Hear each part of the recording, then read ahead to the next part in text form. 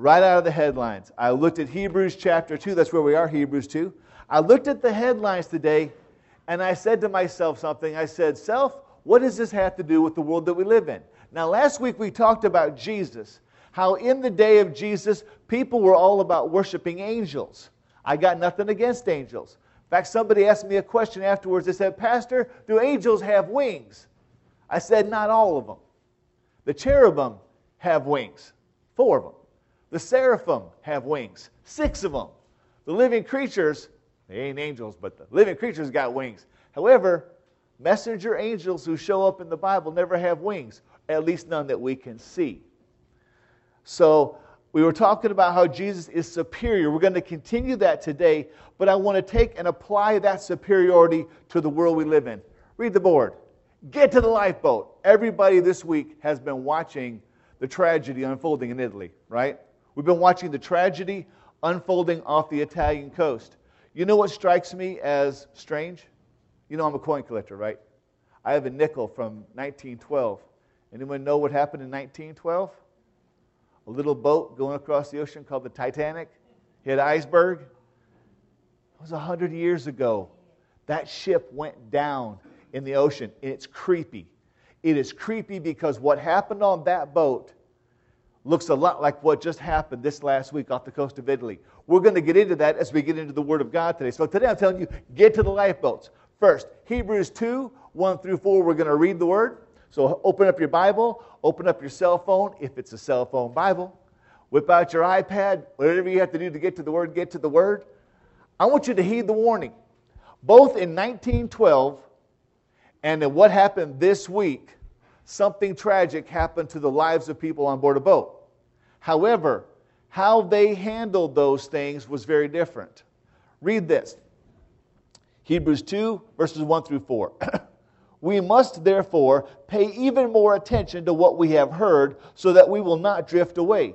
For if the message spoken through angels was legally binding and every transgression and disobedience received a just punishment, how will we escape if we neglect such a great salvation?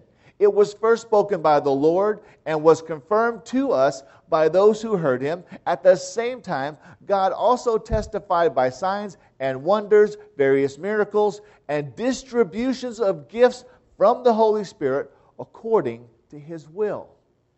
Interesting. Why do I call this heed the warning? Now, in the very first chapter of Hebrews, he's talking about how Jesus is superior. Amen? Now look at this. He says here, we must therefore pay even more strict attention to what we have heard so that we will not drift away. When you think of drifting away, what do you think about? I know some of you think about that old song from the 70s, right? No, don't think that way. The word drift away in the Greek means to flow by. To flow by, and one author said this, it's as if we should be attentive to the Word of God lest we let it flow by and out of our minds. Sunday mornings, the Word of God comes out to you, hopefully through me, definitely through His Word, amen? Now here's the thing, it's going to flow at you like a little bitty wave. Now that wave can do 2 things. That wave can be absorbed by you if you're like a sponge, or it can go right on by you as if you were a rock. Now here's the thing, this word drift away also means to slip anchor. Y'all know what a sea anchor is? Ships have what's called a sea anchor. A sea anchor is a massive, massive heavy anchor, and it's on an extremely long chain, especially battleships, all those types of war vehicles. These anchors are not meant to be dropped in a shallow area. They're meant to be dropped in the middle of the ocean so that the ship can get a grip in the middle of a storm. Now here's the thing about a sea anchor. If the sea anchor doesn't get dropped and the ship is sitting still, does anything sit still in the water? No. I actually drove a boat before I drove a car. I lived on a lake when I was growing up, and I got my boating license before I got my driver's license. I will tell you something. You stop a boat to fish, all you fishermen know this. You stop a boat to fish, if you don't throw an anchor, what happens to you? You're watching the fish, you're watching the bobber, and you're drifting further and further out with the current. Soon, you're not going to be close to shore where you're safe. You're going to be much further away in the deep part of the water where the power boats are. And when you're a little bitty aluminum boat, that's very dangerous. What happened this week was that there was danger. In 1912, when the Titanic hit an iceberg, they immediately sounded all quarters.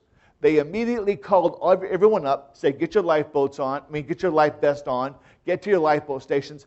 They knew they were in danger. There was no delay. They stopped all the telegrams. They sent out an emergency signal looking for help. Y'all know what SOS stands for? There's two sets of this. What is it? Save our ship. Right. That is what some people think SOS stands for. That's not what it stands for. I asked a Navyman once, what does SOS stand for? He says, we don't care about the ship. Save our souls. Save our souls. When a captain sent an SOS, actually it was a CQD in the Navy of the British Empire, when they sent an SOS, what that meant is save those who are on board the ship. You only sent an SOS when you knew you were in immediate danger and you knew you were going down. Otherwise, you wouldn't divert other crafts away just because you were having a little problem. They sent out an emergency message. Unfortunately, it wasn't received in time to save the people on board the Titanic. What happened this week? According to the news, the captain of this ship not only was sailing where he shouldn't have been sailing, he delayed sending out for help by almost 30 minutes. 30 minutes after they had hit that rock, they were telling him it was a power outage, nothing to worry about. They were telling them to go back to their cabins, go back to their rooms. All of this time, that ship is tilting, and it's tilting, and it's tilting. That's a bad thing. You know why? We'll get to that in a second. I'll tell you why in a minute. Because if you'll watch the news, you know what happened in those 30 minutes. The ship went from here to there. And suddenly, some parts of the ship didn't work so good. You see, he says this down here in verse 3. He says, now that message given by angels, that message communicated in the past. Remember we talked about in times past, God spoke in various ways through various people and various means. Spoke through a donkey, spoke through pastors, preachers, prophets. He says, in these last days, he has spoken by who? By his Son. That was the whole point of chapter 1. He has spoken by his Son, somebody with ultimate authority. He says, if all these messages given by angels was binding and God would hold them accountable for what they heard, if we ignore the Son of God, how can we possibly escape if we ignore this great salvation? What would have happened in Italy if the captain had seen the hole ripped open in the ship and had responded immediately and said, get on deck, get on your life vest, get to your lifeboat stations? Remember, the Titanic did not have enough lifeboats, right? This one did have enough. And they were not that far from the shore. What would have happened if he had given the warning right away? Church, let me ask you a question. How reluctant are you to share the reality of Jesus Christ? How reluctant are you? Now, we always see the guys on the street corners. When I was in New York or when I was in San Francisco or L.A., there were always the street preachers. And the street preachers were always screaming and yelling and foaming at the mouth, and they had their signs that the world is coming to an end, you know, turn or burn, sanctified or French fried, all those guys. Remember those guys? Okay, those guys don't help the cause. But here's the thing. They are acting on a firm conviction that people's lives are in danger. You say, but whose life is in danger? I'm healthy, I'm young, I have a long life ahead of me, I have lots of time to decide, amen? That's what everybody on board the ship thought too. Till it flipped over, till that violinist was caught underwater and drowned it. Remember him? The first confirmed death was the violinist in the band. Too bad. If he had just given the warning earlier, they could have saved all those people. See, here's the thing. If we ignore so great a salvation, how can we not tell people what we are firmly convinced of is true? Ladies, when you fell in love with your husband or you fell in love with your boyfriend, did you tell him you loved him or did you wait for him to tell you? Don't even answer that. I know the answer already. Y'all too chicken, you make us do all the work. Guys, after you fell in love with that wonderful woman that you're with, how long did you wait to tell her?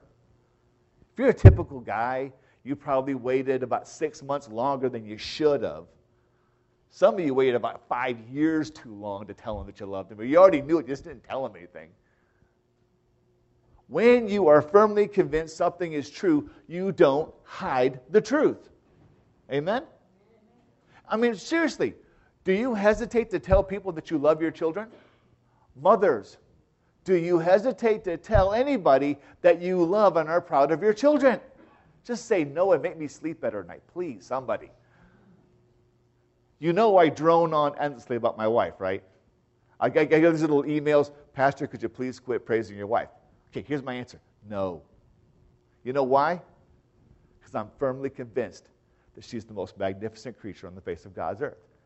Since I am convinced of that, I'm going to act on that. Gentlemen, I give you this challenge. If you love your wife, don't just tell her. Tell everybody else, because you're sure it's true. You know why? How will we escape if we neglect such a great salvation? Even the crew members aboard that ship who knew the ship was going down did nothing. Do you know why? Because the captain said, don't say anything. Okay, here's the thing. What's the captain going to do? Fire you? I would have told the whole ship, we're going down. We need to get out of here. We need to get in the water, swim the 200, 300 yards to shore, and save our own lives. See, here's the thing. Hebrews 2, 5 through 13. We need to heed the warning. We need to heed the warning. But also, we need to trust the captain. You need to trust the captain. I want to read you something before I read the Bible. I want to read, this is one of my favorite poems. One of my absolute all-time favorite poems.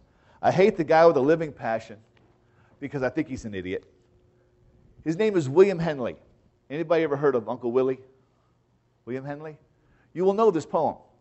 By the way, this is very old. So late 1800s. Here it comes. The name of the poem is Invictus. This is the teacher in me. Out of the night that covers me, black as the pit from pole to pole, I thank whatever gods may be for my unconquerable soul. In the fell clutch of circumstance, I have not winced nor cried aloud. Under the bludgeonings of chance, my head is bloodied but unbowed. What a goof. Beyond this place of wrath and tears looms but the horror of the shade, and yet the menace of the years finds and shall find me unafraid. It matters not how straight the gate, how charged with punishments the scroll. I am the master of my fate. I am the captain of my soul. This brother right here, with nice beard, had the wrong captain. When the Titanic was hit, the first thing the captain did, he shut down all radio communications and asked for help. He was not proud. He was not arrogant. The captain of the Titanic went down with his ship. You know why? He would not leave until every last person was safe. And because he could not save them, he would not dare take up a space in the lifeboats. He stayed and died with the men. In fact, history has it that it was the captain who went to the band and said to the band, play us a hymn that we might die in peace. The captain knew he was dead, and he knew every man on that deck was dead, yet he didn't leave his post. Why? Because he had a duty to fulfill. Now let me read you Hebrews 2, 5 through 13. For he has not subjected to angels the world to come that we are talking about. But one has somewhere testified, what is man that you remember him, and the son of man that you care for him? You made him lower than the angels for a short time. You crowned him with glory and honor and subjected everything under his feet. For in subjecting everything to him, he left nothing that is not subject to him. As it is, we do not yet see everything subjected to him. But we do see Jesus. Now think of the captain that you should have for your life, that William Henley should have had for his life. Now we do see Jesus, made lower than the angels for a short time, so that by God's grace he might taste death for everyone, crowned with glory and honor because of his suffering and death. For in bringing many sons to glory, it was entirely appropriate that God, all things exist for him and through him, should make the source of their salvation perfect through suffering. For the one who sanctifies and those who are sanctified all have one Father. That is why Jesus is not ashamed to call them brothers. saying, I will proclaim your name to my brothers. I will sing hymns to you in the congregation. Again, I will trust in him. And again, here I am with the children God gave me. That's the captain of your soul that you can trust. Here's the thing. William Henley was an arrogant man. Read anything you want to about him. He was an arrogant man. He thought he was brilliant. He thought he was eloquent. And you know what? He was. He was brilliant. And he was eloquent. And he used magnificent words. These words live on today. I am the master of my fate. I am the captain of my soul. What an idiot. How can you be the master of fate when you're not God? How can you be the captain of your soul when your soul is bound to be judged by another? Only one who holds judgment over all things can be the master of fate and the captain of the soul. Each of us in life is responsible for our decisions. Amen? We are responsible for what we do. But here's the thing. The Bible says in the book of Romans that all of us are bound to the same fate. And that fate is a separation from God. Why are we separated from God? Why? Is it because we're evil? Is it because we're terrible? It's because we choose to live our life our way with no regard for who God is. There was a man on board the Titanic. You all know the story. He dressed in a woman's clothing, put on a woman's hat, a woman's scarf, and he got into the lifeboats to save his own stinking neck. When he got to shore in New York, he was one of the most hated men in the country. Do you know why? Because he was a coward. Because he took a woman's place in the lifeboat when he should have stayed with the men and died. That amazes me that a man could be that cowardly, could be that afraid of death. None of us should be that afraid of death. Death is the common fate of all. Yet Hebrews tells us right here, in bringing many sons to glory, it was entirely appropriate that God, all things existing for him and through him, should make the source of their salvation perfect. The captain of a ship, any ship, has to have a clear priority in his mind. What is my duty? My duty is to save the souls aboard my ship. If you lose the ship, but you save the people, then you are successful. If you save the boat and lose the lives, you're a failure. You see, the guy who left the boat early in Italy, who bailed out, we know he bailed out because he was in another boat. And they said, there's still hundreds aboard your ship. What are you doing? He said, oh, it's dark over there. What, are you afraid of the dark? Go back over there and help us save lives. Help us save the lives of those people who were there. If you look up at verse 7, then you see the qualifications, truly the qualifications of the captain of your soul. And this is what I want you to consider today. Who is in charge of your life? Who is the captain of your soul? Is it you? If it's you, I want to ask you a question. Do you know what lays beyond death? Just say no, because I know you don't know. If I say, who is the captain of your soul? Can you save yourself from hell? Just say no, because you know you can't. Do you know all sides of all things? The doctor thought Sister Angie was a tumor. The doctor who was educated, has his MD, has all the years of experience, he said you were a growth that was dangerous to your mother's life. Now, later in life, when you gave her all that heartache, she might have agreed with him, but not at that moment. Because y'all were getting way too serious there. Here's the thing. Doctors are not God. Even doctors make mistakes, as we saw in our friends' lives. How can you trust your life to somebody who is flawed and who makes mistakes? How can you trust your life, your eternal soul, to someone who doesn't know what lays beyond tomorrow? There's thousands of poems and hundreds of books written by really well-meaning people that will tell you how to take control of your life. Seven methods of successful people, or 20 ways to be more successful in business, 5 ways to be more happily married. All of these self-help books written by people from a human perspective based on limited understanding. And yet we have this message that our lives are in danger and that God has set over us one who makes the perfect sacrifice. Notice this. It says in verse 11, "For the one who sanctifies and those who are sanctified all have one Father."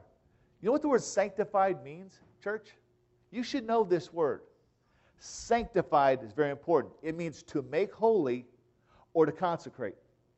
When they would do something, when they would make some article for the temple, they would consecrate it. You know what that means? When you consecrate a thing to God, or you consecrate a person to God, they cannot be used for anything else other than the thing that God has called them to be or do. The articles that were taken from the temple by Nebuchadnezzar, right? Nebuchadnezzar took them and he put them in a safe place and he left them there. Remember the guy after him, Belteshazzar? He took them out and he used them for a party. What happened? The Babylonian Empire ended that night when a guy named Cyrus marched under the water gates through a dried up riverbed and took the city without a fight. You don't take what is consecrated and unconsecrated and use it for your own purposes. When Jesus came into our lives, He consecrated us. He sanctified us. He made us set aside for something special. You know what's also interesting? This word sanctified is the word atonement. You know what the atonement is, church? You need to know all these things. This is what Hebrews is all about, understanding what happened to you. Atonement is when you are guilty and you should be punished, and someone else atones for or makes the payment for your problem. See, we were all enemies of God because we chose to do things our own way. Every single one of us in here was an enemy of God until the day you realized that by simply desiring to live your own life, your own way, do it your own way, believe what you want to believe, live how you want to live, that you realize that's what made you an enemy of God. It's then Jesus who comes in as the captain of your soul, as the master of fate. By the way, fate is a wonderful word, but it's a lie. There's no such thing as fate. There is the destiny that God has laid before you. I told you, the day of your birth, the day of your death, laid out in eternity. It's already done. How you live out that life is what's important. Let me ask you, if you knew tomorrow was your last day on earth, what would you do differently than you're doing right now? What would you do differently? Here's what I want to challenge you to do. Whatever you would do differently with your last day on earth, start doing it now. And if tomorrow you don't die, get up and do it again and again and again until God does call you home. Whatever length of time God has given you, it is consecrated time.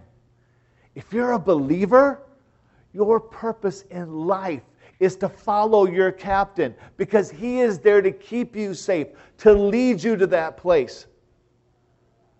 If I had never gone to seminary, I would never have met one of my good friends. If I had never met him, I would never have gone to Taiwan. If I never went to Taiwan, I never would have gone to Grace Baptist Church. And I never would have met Rick Carmichael, who asked me to teach a Sunday school class. And in that Sunday school class were 3 really good-looking young Filipino girls, the youngest of which is still here. Isn't that interesting? Follow God to seminary. Follow God to Taiwan. The other stinking side of the world didn't speak a word of the language. Follow God to a church, to adopt a task that you had never thought about, to meet a woman you had never met, and then 18 years later, you're still the most blessed person on the face of the earth. Gentlemen, do you see how this works? This is important. I'm teaching you here now. Just pay attention. A life of consecration is not, I'm going to follow God on Sunday and I'm going to live like I want to on Monday. It don't work that way, honey. It's you live for God 24 hours a day, 7 days a week, 366 days a year. This is leap year. 366 days a year. It's just like marriage. Once you're married, You're married. Amen, gentlemen? And we know who wears the pants in our marriages. Can I get amen on that one? Think what you want. We know the truth. Here we go. Verses 10 and 11 are real simple. The captain is the one appointed and entrusted with the lives of the people aboard his ship. Our captain, the Lord Jesus Christ, is never going to take you down a road, no matter how hard it seems. He's never going to take you down a road that doesn't lead to His glory. Remember, your life is not about you being happy. It's about you being blessed by being in the center of God's will. Everyone who followed the instructions of the commander of the Titanic either got on the lifeboat and was saved, or they were able to spend their last remaining minutes singing, calming their hearts, and preparing themselves for the death that was coming to them. There was nothing that could save them. There was no reason to panic and get drunk and fight. They were going to die. But they did it with peace because they knew that on the other side of death was a Savior waiting to receive them. I know that's a little morbid, but considering what happened this week, it's a reality. Nobody got on board that cruise ship to die. Nobody got on that cruise ship to lose their lives because there was no warning given and because the captain jumped ship. No one did that. Finally, Hebrews 2, 14 through 18. You got to trust the lifeboat, brother. Did you see the lifeboats that came off of the cruise ship? Those were deep ocean lifeboats. You know how I know that? They had covers over them.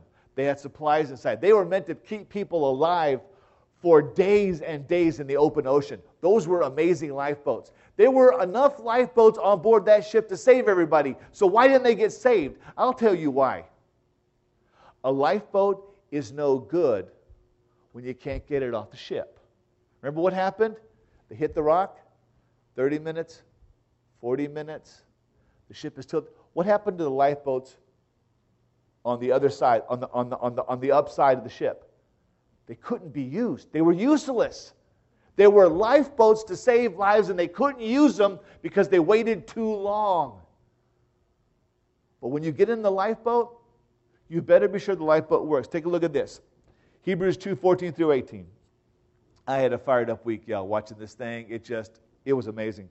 Now, since the children have flesh and blood in common, speaking of both Jesus and us, Jesus also shared in these, so that through his death he might destroy the one holding the power of death, that is, the devil, and free those who were held in slavery all their lives by fear of death. Show me a person who is a die-hard atheist, and show me a person who's not afraid to die, and I'll show you someone who's medicated.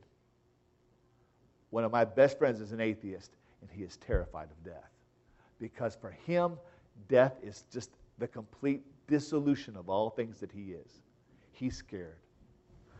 And free those who were held in slavery all their lives by a fear of death. For it is clear that he does not reach out to help angels, but to help Abraham's offspring. Therefore, he had to be like his brothers in every way, so that he could become a merciful and faithful high priest in service to God, to make propitiation for the sins of the people. For since he himself was tested and has suffered, he is able to help those who are tested. This is the test of a lifeboat right here. Go back and look at it. It is clear that he does not reach out to help the angels, but Abraham's offspring. Remember, this is interesting. Angels can't repent. They're not given the privilege. Remember all the angels that follow Satan? The great rebellion in heaven, the third of the heavenly host that fell. Jude says they're locked in chains of darkness. They don't get to repent. No, Jesus came to die for the angels, but he did come to die for us. So that even though we had lived lives that were wasted in stupidity, we could redeem those lives back through his sacrifice. Therefore, he had to be like his brothers in every way. Billy Graham tells a story. One day he and his son were walking along in a field, and his boy ran ahead of him, and when he did, he stepped on an anthill. I think it was Franklin that stepped on it. He stepped on an anthill. And then he stepped back, he looked at the anthill, and he said, "Oh, Daddy, I'm so sorry." He said, "What's wrong, son?" He says, "Look, I squished all the ants." He says, "Well, son, it was an accident, right?" Yeah, but I wish I could tell them I'm sorry. He says, son, if you yelled you're sorry at the ants, all they would hear is thunder in the heavens, and they wouldn't know what you were saying. He said, well, how can I tell them I'm sorry? He says, well, the only way you could do that is if you became an ant and went down to them and told them that you're sorry. God thundered at Mount Sinai. God spoke through angels. God wrote his law in stone, and men still didn't get it. We still didn't understand the heart of God. Some people, all they saw was the anger of God. Others, all they saw was the laws of God. Men always fight against anger. We fight against laws. We fight against anything that restrains our freedom. Isn't that true? No one likes to be told what to do. Ladies, don't you hate being in submission to your husbands? Just say amen and get it over with. Truth, men, I ain't going to ask that question. All of us need to go home tonight, right? Okay. Anyways, we all chafe against the law. We don't like it. So what did God do? In the fullness of time, God became a man so that he could speak to us and show us who God really is through his life, through his love, through his compassion. They said to Jesus, show us the Father. He says, are you blind? Have you been with me this long and you don't know that I and the Father are one? If you've seen me, you've seen the Father. That's how God gave his ultimate act of love, was to allow the second part of the Trinity to become human, flesh and blood, to show us in visible, physical form who he was, what his heart was, what his love was like. We also saw the righteousness of God when Jesus flipped over the tables, right? Got rid of the money changers. We saw both sides of God, that God is justice. He is righteousness. He is holiness. He is the law. But he's also grace and mercy and tenderness and forgiveness. It's all which side of the lifeboat you're on. Now he says this in 17. He could become a merciful and faithful high priest in service to God. That is your lifeboat, church. In the days before Jesus came, the high priest was critical because he was the only one who once a year on the Day of Atonement could take the last sacrifice. He could go into not just the holy place, but into the Holy of Holies, where God himself resided between the cherubim. You know why they put a chain on his ankle, right? If the high priest wasn't absolutely pure and he entered the Holy of Holies, he would drop dead. And when he did, they had to have a way to get his body back out of there and send in guy number 2. That's what it's for. Only the high priest could do that. So what does Jesus become for us? He becomes not only the high priest, but he becomes the final sacrifice for all of our sins. Remember in the Old Testament, the blood of the sacrifice only covered the sin. It never erased the sin. The blood only took care of the sin it was offered for, but the next day the sin could be reapplied to your life. That's the law of God. Here's the law of grace. When the perfect high priest comes and he becomes the perfect sacrifice, the blood of Jesus doesn't cover your sins today and not tomorrow. My apologies to the Mormon church who thinks that way. When the blood of Jesus is applied to your life and my life, it erases the sin forever. It completely erases that sin. You know why? Because God knows we can't live up to the 10 Commandments. God knows we can't do it. He knows we're going to fail. So he had to do something to save us, and that something was his Son. It was Jesus. It says he's come to make propitiation.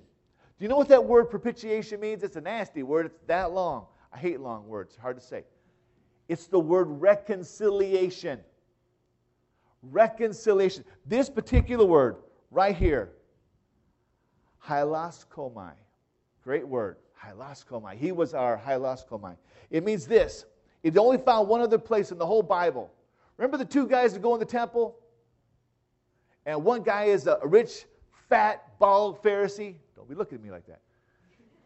He walks into the front of the church. He says, Lord, I thank you. I'm not like the rest of these idiots, Especially that tax collector back there who gouged me for 5 shekels this morning. I am better. I am perfect. Remember that guy?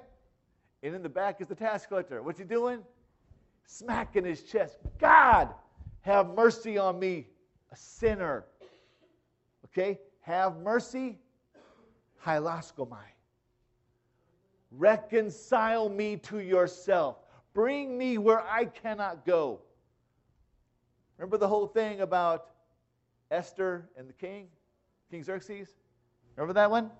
You can't go in the king's presence unless he calls you. If you step in the king's presence without being called and you die. What happened to Esther? She walked in, the guards got ready to whack off her head, and the king held out the scepter. The scepter was grace, and it was mercy, and it was forgiveness. Forgiveness for coming in where she shouldn't have been. Once the scepter was extended, the guards could do nothing because that was permanent grace. That's what God did for us through Jesus Christ. When we realize we don't have it, when we realize we're never going to have it, and we cry out to God as a sinner, God, reconcile me, just like the Israelites living in Egypt, that blood is applied to our lives, to our hearts, to our minds.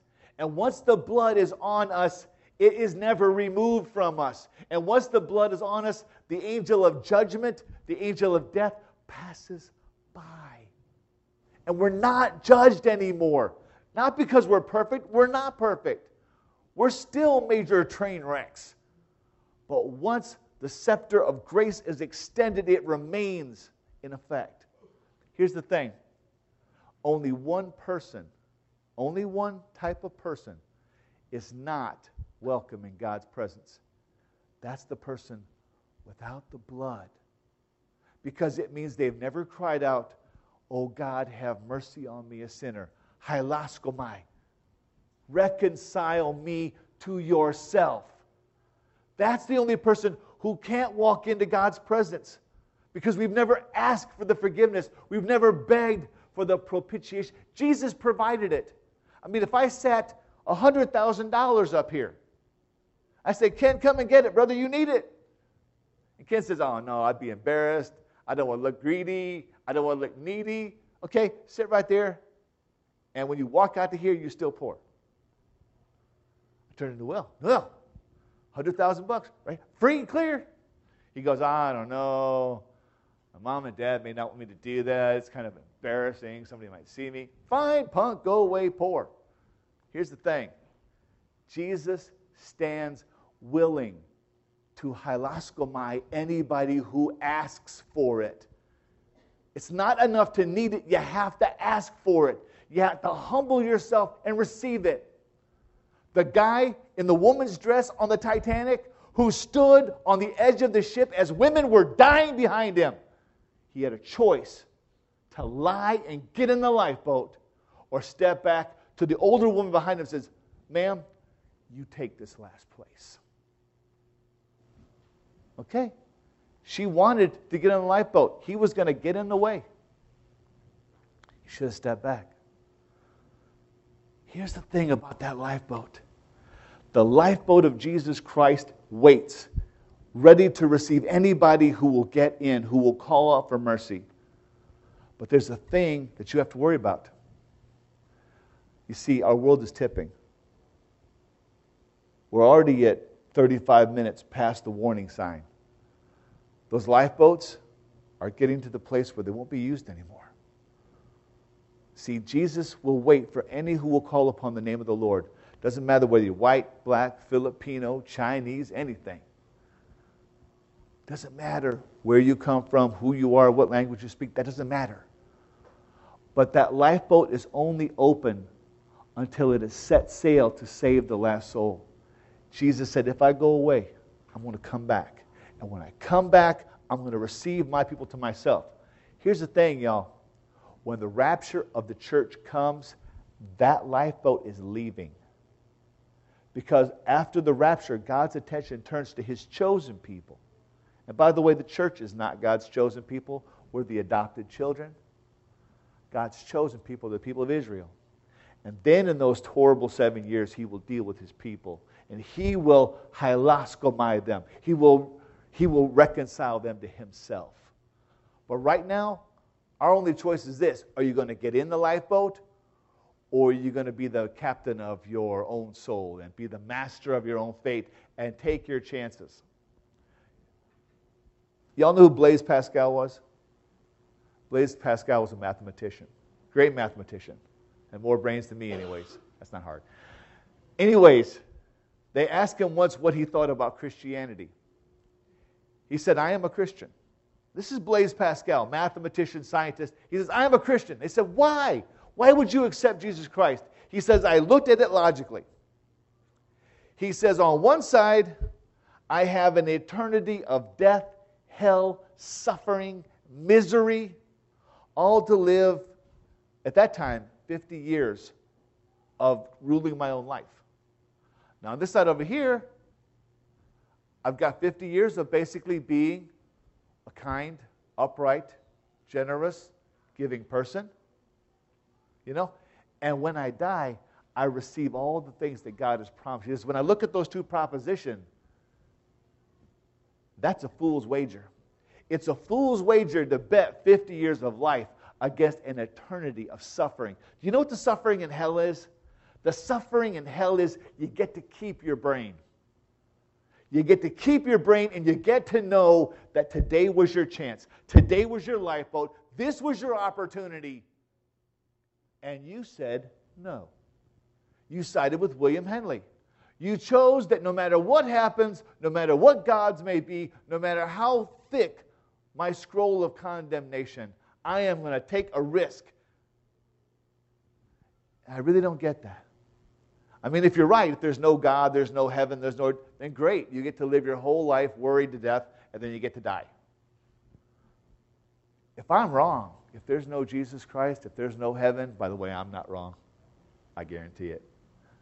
If I'm wrong, I get to live my whole life in joy, in anticipation, and happiness, and when I die, I ain't going to know no difference.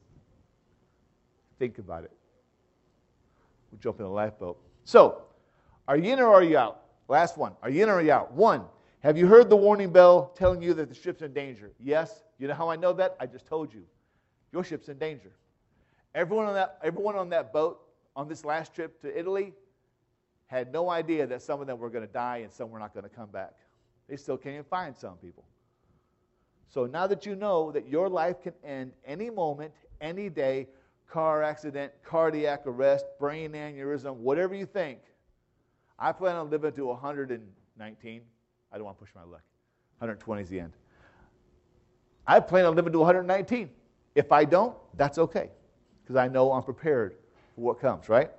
2, do you trust the plan that Jesus has made to ensure your safety? Are you willing to make Jesus Christ the captain of your soul? Are you willing to trust the one who knows eternity? It says here, it is the one through which creation was made and for whom creation exists. Jesus was there at the beginning. In the beginning was the Word. The Word was with God. The Word was God Himself. Who better can you trust than the one who engineered all of existence? Think about it. 3rd, are you in the lifeboat of salvation by grace through faith in Jesus today? And if not, what are you waiting for? I don't want to scare anyone into heaven, but neither will I lie to you either. I tell you this, the world groans in anticipation of Jesus' return. Is it going to be this year? I don't know. The Mayans thought so, but they ain't here no more. Is it going to be next year, 5 years, 10 years? I know this much. In 100 years, I won't be here. I guarantee in 100 years, I'll be gone. I'll be 149 then. No, I don't want to do that. Okay. I ain't going to make it another 100 years. Okay? But I know this. I know whom I have believed in, and I am persuaded that He is able to keep that which I've committed to Him against the day of the resurrection. And I guarantee when Jesus calls for His own, I love y'all, but I'm out of here. Let's pray. Father God, thank you for your word. Father, I thank you that we see in this a warning that we have been told in Hebrews chapter 1 that Jesus is superior to the angels, that Jesus has all to offer, that He is the author, the founder, the creator. He is all these things, Lord. And I praise You that we have heard the warning, that the world has many false Jesuses. It has many false philosophies. Father, we have many Invictuses, many poems, many books that would ask us to take control of our own life and be the masters of our own fate. Father, I cannot master fate, for I am at Your command. I live as You give grace and as You give mercy. Father, I pray that everyone here today will consider carefully whether or not they are in the lifeboat. Father, if we have heard the captain, the one true captain of our soul, Jesus Christ, if we have heard Him call that it's time to get to the lifeboats, Father, I pray we will go into the lifeboat of His sacrifice, of His propitiation, of His reconciliation. And God, I just pray that as that time comes, we will all sense that security. Father, if there's one here today who does not know You, then Lord, I pray in Your mercy, in Your grace, and Your love, You would pour out into that person or these people the knowledge that their soul is of infinite value, that Jesus became flesh and blood, and He suffered and He died according to these words, so that He might be both the captain and the lifeboat of whosoever will call upon Him. Father, as we sing again about Your grace that falls down like rain, Father, help us to consider carefully our fate. In Jesus' name, amen.